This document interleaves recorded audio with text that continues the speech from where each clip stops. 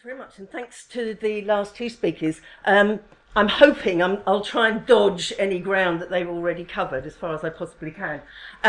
My focus is actually on adult education as a field of work and adult educators as workers in that field.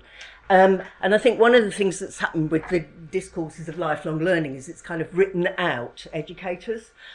So hopefully I can write them back in for the purposes of our conversation later. So my contribution focuses on how and whether adult educators, both inside and outside the academy, can maintain adult education as a field. And particularly kind of thinking on what Jim's been talking about as a field for critical and democratic practice, for which it's got a strong historical tradition. In order to have this discussion, I'm going to present to you some of the data from my research on adult educators' perspectives.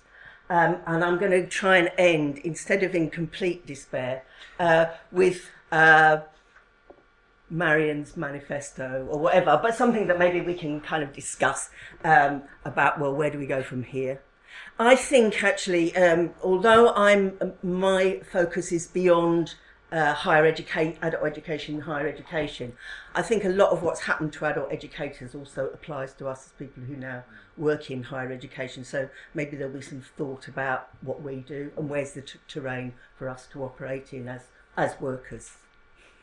This is where I go wrong immediately. Page down. Page down. No, page down. Which do I touch? I'm so hopeless. Oh, right. There's something in this. Let's try that one. That one? And if not, just press return button. There we go. So just press the F or return. Okay. Okay. Let's go back the wrong way.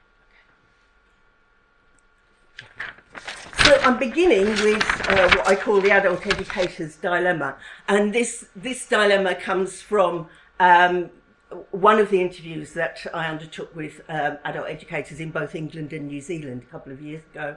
And I love this quote. It makes me cry. But Carla says, "I feel like a polar bear sitting on an iceberg which is slowly melting. My environment is slowly being whittled away, and what's left of it is not enough to make a living. I'm virtually unemployed in a sense." And I think anyone who's worked in adult education will certainly feel some empathy with that kind of perspective on what it is to be an adult educator these days.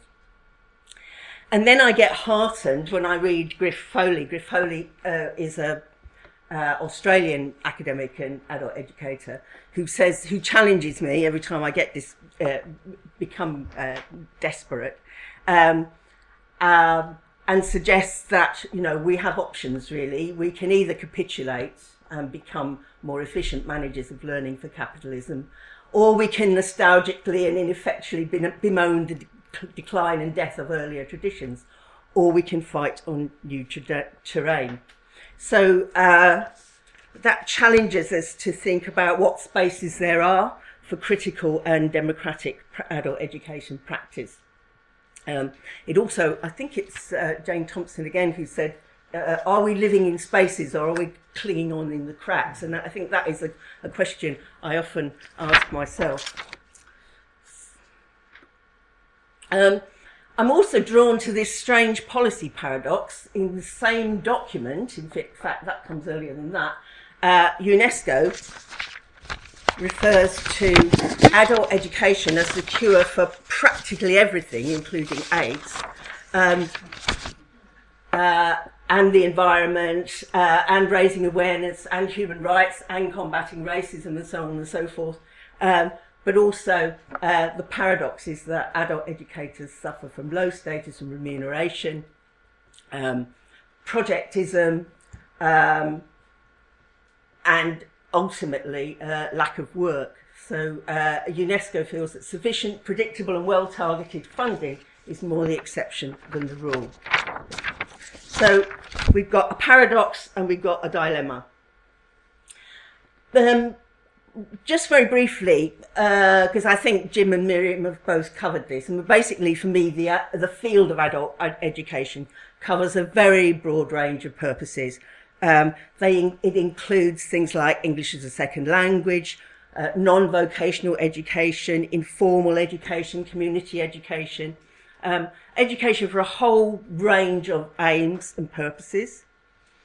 And it's tended to be underpinned, again, by a whole range of ideologies, be they implicit or explicit, but primarily, as Miriam suggested, liberal ideologies, humanistic ideologies, kind of based in Carl Rogers' work, but also radical ideologies, based primarily in Paulo Freire's work.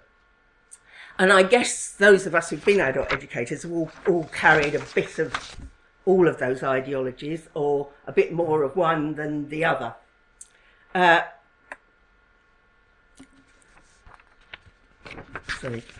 Jim's also mentioned kind of where we've got to under neoliberalism.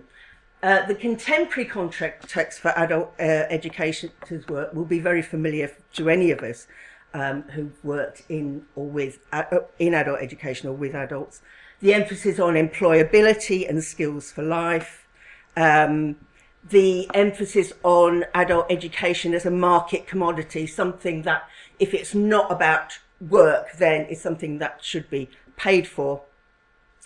The growth of credentialism, ELQ, and the need to package up adult education into qualifications has been extremely problematic in relation to having more open-ended forms of adult education. And I think finally, adult education has been in the forefront of cuts in public sector funding. It was basically the first bit of education to go, mainly because it was easiest actually to get rid of it. So that's the background. What I'm just going to focus on for a little bit is some research I did in England and New Zealand. The research was based in both those countries because I'd worked in community education in both countries, but also that they both followed a similar trajectory. When I kind of went to work as an adult educator in New Zealand as a refugee from the demise of adult education in England, and spent 3 years telling people it was going to happen there, and they didn't believe me. But within, about 6 months of my leaving, adult education collapsed in New Zealand. So it seemed like fruitful ground to kind of look at what was happening to adult educators. So my research involved interviewing 62 adult educators, 31 in each country, about the impact of policy on their working lives, how adult educators are responding to that landscape, whether adult educators face conflicts between their beliefs as adult educators and what they were expected to do in their work, and what kind of strategies they adopted, either accommodating policy or resisting it. And then finally, what the prospects were for maintaining or defending adult education in a broad range of purposes. It is ironic, the book Adult Education in Changing Times was published by NIACE in 2014, which subsequently became the Centre for Learning and Work, I think. Learning and Work Institute, thank you, and which ceased publishing books and distributing them. So, sadly, the book rests there at the moment. It's out of print at the moment. Okay, so I undertook about 62 interviews, and I looked first at adult educators' concerns. These are all concerns from England, but basically what they all add up to is concerns about targeting, concerns about targets which don't relate to individual students as individuals, but as groups, as targeted groups, and that funding is dependent on people being within certain targeted groups. and Judith talks about the pressure that she gets from different directions. She wants to do the best for students, but she's constrained by policy directives. And any of us who've worked in adult education will know that there are inclusion and exclusion criteria for working with certain adults. And she says, I feel as though I'm being held hostage and will only have the ropes loosened a bit by conforming to demands which I think are unethical. So what we see is the kind of dilemmas that adult educators as workers find themselves in. And Ursula talks about, again, needing to produce evidence for one set of funders and then other sorts of evidence for another set of funders. And you have these two hats on. One's to do with quality and the other's to do with quantity. And the equation for me doesn't match up, the quantity and the quality. And then Bob, who's a long time adult educator in the critical tradition, I'd say, he says, I think we've now gone back to that situation where education is stripped of any ideological or social context. All that debate has gone. It's almost as if you have a very powerful ideology that pretends it isn't an ideology at all. So basically, what Bob is talking about is the kind of assumptions in the discourse of adult education and lifelong learning now, which are targeted, instrumental, and individualised. So those are their concerns. I was also interested in their philosophies and values. Given that adult education has a kind of range of ideological and philosophical positions, and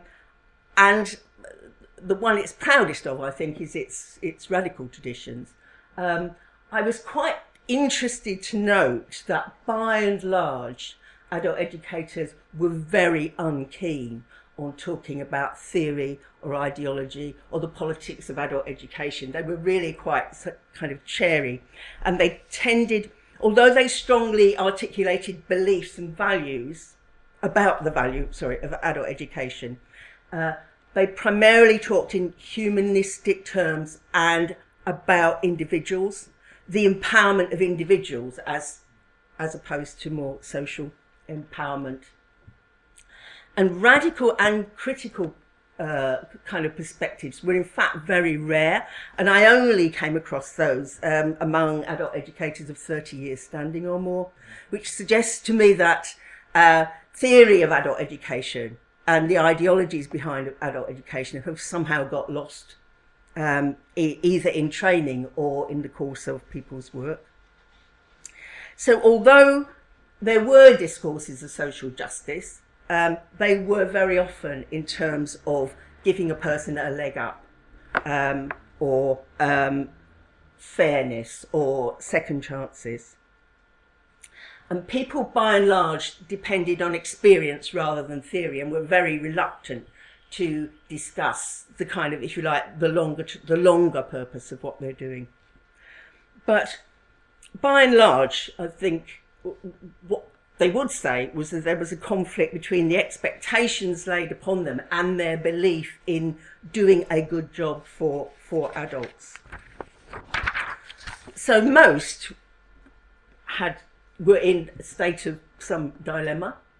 And one of the things I was interested to know is how they dealt with the dilemmas in their work. You know, how did they manage working with policies which were not policies that they agreed with and they felt were detrimental to students.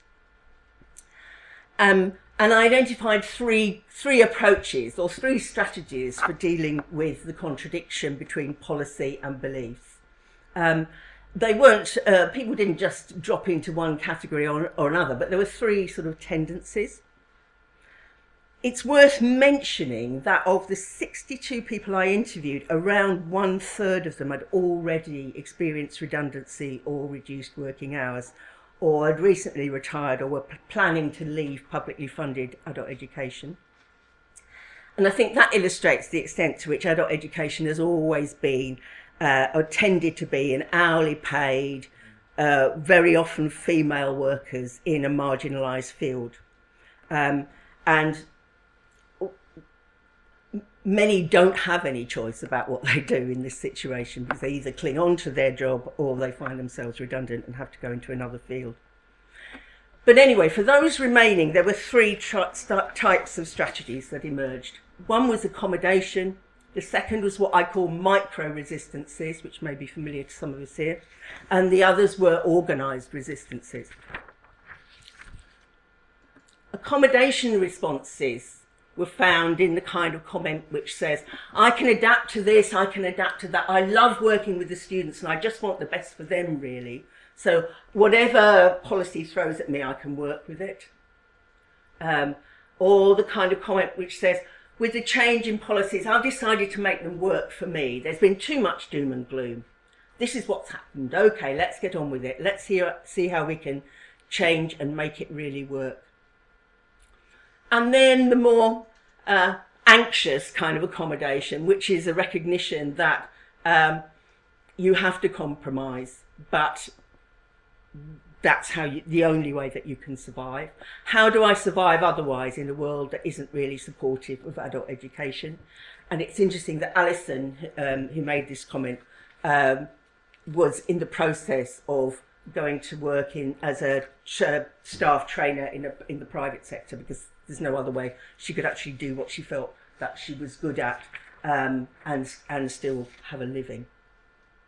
So accommodation is okay until, of course, policy changes so much that you've got nowhere to sort of shift to. There were other people who engaged in what I call micro-resistances. I recognise these as an adult educator. There are some of the things about resistances. I think there are small resistances you can make as an adult educator within your work. A lot of time you're complying, but there are more things you can do and ways that you can work, and you can challenge yourself a bit to think of new ways. It's what I call ducking and weaving, or working outside. They're often called working outside the box or being creative. And one of the ways you can be creative in adult education is keep changing the name of the course. They have to change the name every 10 weeks, so I never know what I'm teaching. It's called Move On, Brush Up, Take the Test, whatever. As long as they change the name, you can come back. And this is basically because people can't stay on a course and do it again. Or, you've got to keep changing it because it's attached to a particular qualification. So I kind of like that, and that's particularly around literacy.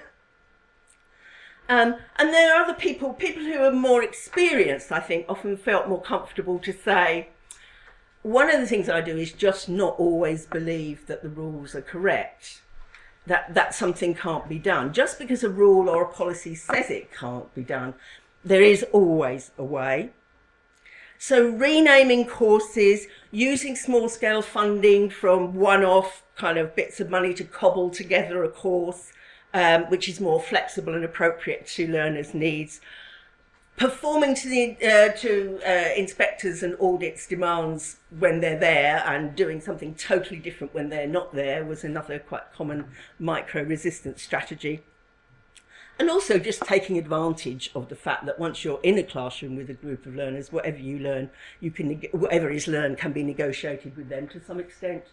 So I thought these micro-resistances were very interesting, and they ring a lot of bells in terms of the sort of work I do in universities anyway. I mean, I spend a lot of time saying, accusing colleagues of what I call preemptive compliance.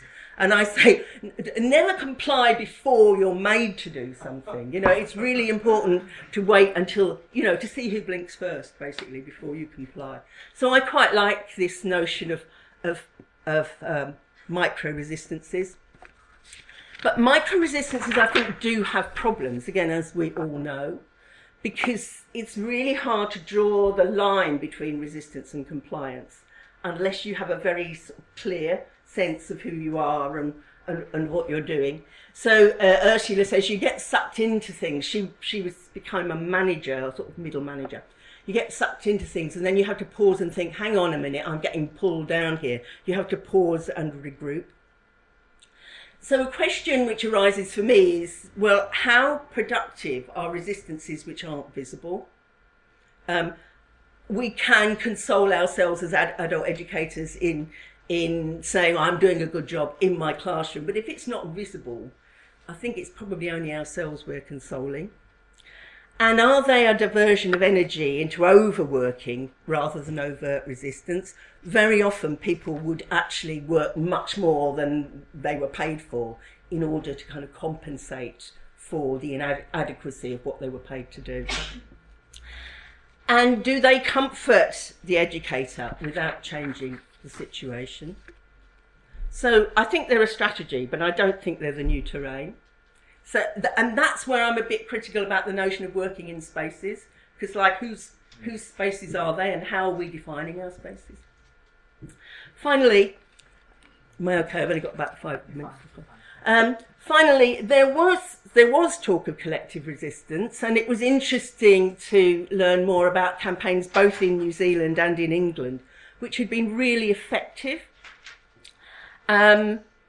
Action for ESOL, I think, is a campaign in the UK, which I think has been particularly successful in putting its point across. It hasn't been successful in changing policy, because the policy on ESOL gets worse by the day, but I think it was a very effective campaign for preserving funding for English as a second language. It was one which students and teachers alike were involved in, the trade unions were involved in, and so on. So I think we can learn a lot from Action from ESOL personally. Similarly, in New Zealand, the campaign against cuts in adult education, which came around 2010, was amazingly effective, given how scattered a country New Zealand is. There were demonstrations up and down the country, masses of press coverage and so on, and adult educators and students, again, mobilised together. Again, not successfully, ultimately. The one successful campaign I can think of for adult educators was the boycott of compulsory membership of the Institute for Learning. I suppose it was kind of an easy boycott in a sense. There was a rule which said that I think in order to be an adult educator in an FE college or anywhere else, you had to be a member of the Institute for Learning. And not only did you have to be a member, you had to pay 35 quid for the privilege. And it was a policy that couldn't be made to stick because adult educators just didn't do it, didn't refuse to pay by and large. So that was kind of a good campaign. The other kind of collective resistance, which I think again is, it wanes, it waxes and wanes, is, and I've been involved in this kind of stuff, is activism outside the institutions. Free universities, activism around the Occupy movement and so on, where adult educators have just moved out of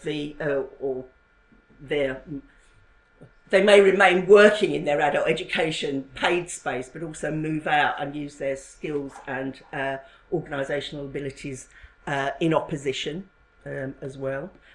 Free universities are an example of that. So, the situation, I think, now is one around adult education, I think, as a field of work, is pretty much despair. Adult education is incredibly fragmented, but I think it always has been pretty fragmented. Most of the campaigns around adult education have tended to falter or be quite short-term, although Action on ESOL still maintains its website. The umbrella bodies in both countries which supported adult education seem to have very much shifted to strategising with government or to a learning for work focus, leaving kind of grassroots adult educators pretty much on their own. So that's my despair. So I'm trying to think, well, has the struggle for adult education as broadly based practice and as professional practice involving adult educators, has it been lost beyond the micro strategies of resistance in the workplace, which I've tried to critique, but which I think we should critique ourselves when we engage in them? Or does this situation provide an opportunity to look beyond adult education as a discrete field of practice and to organise more collectively beyond the boundaries of formal education, and to develop what Sarah Amsler calls a third space, talking of spaces, but basically networks that kind of transcend our practice, if you like, but places where we can organise and talk about the purposes of adult education. Because I think one of the problems of adult education is that its purposes have always been quite conflicting and unclear, and we sometimes thought we were talking about the same thing when we were talking about quite different things. So my feeling is we need to re-articulate that, and that we need to do a lot of our educational work outside the academy and the institutions. But I think there is a role for research and scholarship. Adult educators' reluctance around theory, for me, has something to do with the way academics make theory accessible, or the way that they try to talk with adult educators. So I think there are possibilities for thinking about how we talk about theory. I think academics also have a role, and again, Griff Foley has done quite a lot of this work in Australia, of collecting evidence for the value of adult and popular education, which isn't just about the financial and economic value. A lot of the research is focused on economic value. And finally, which I think is an interesting project, is documenting successful resistances, and I think that relates to what Jim's talking about in terms of the referendum. I think those successful resistances are really important, and we can learn a great deal for them.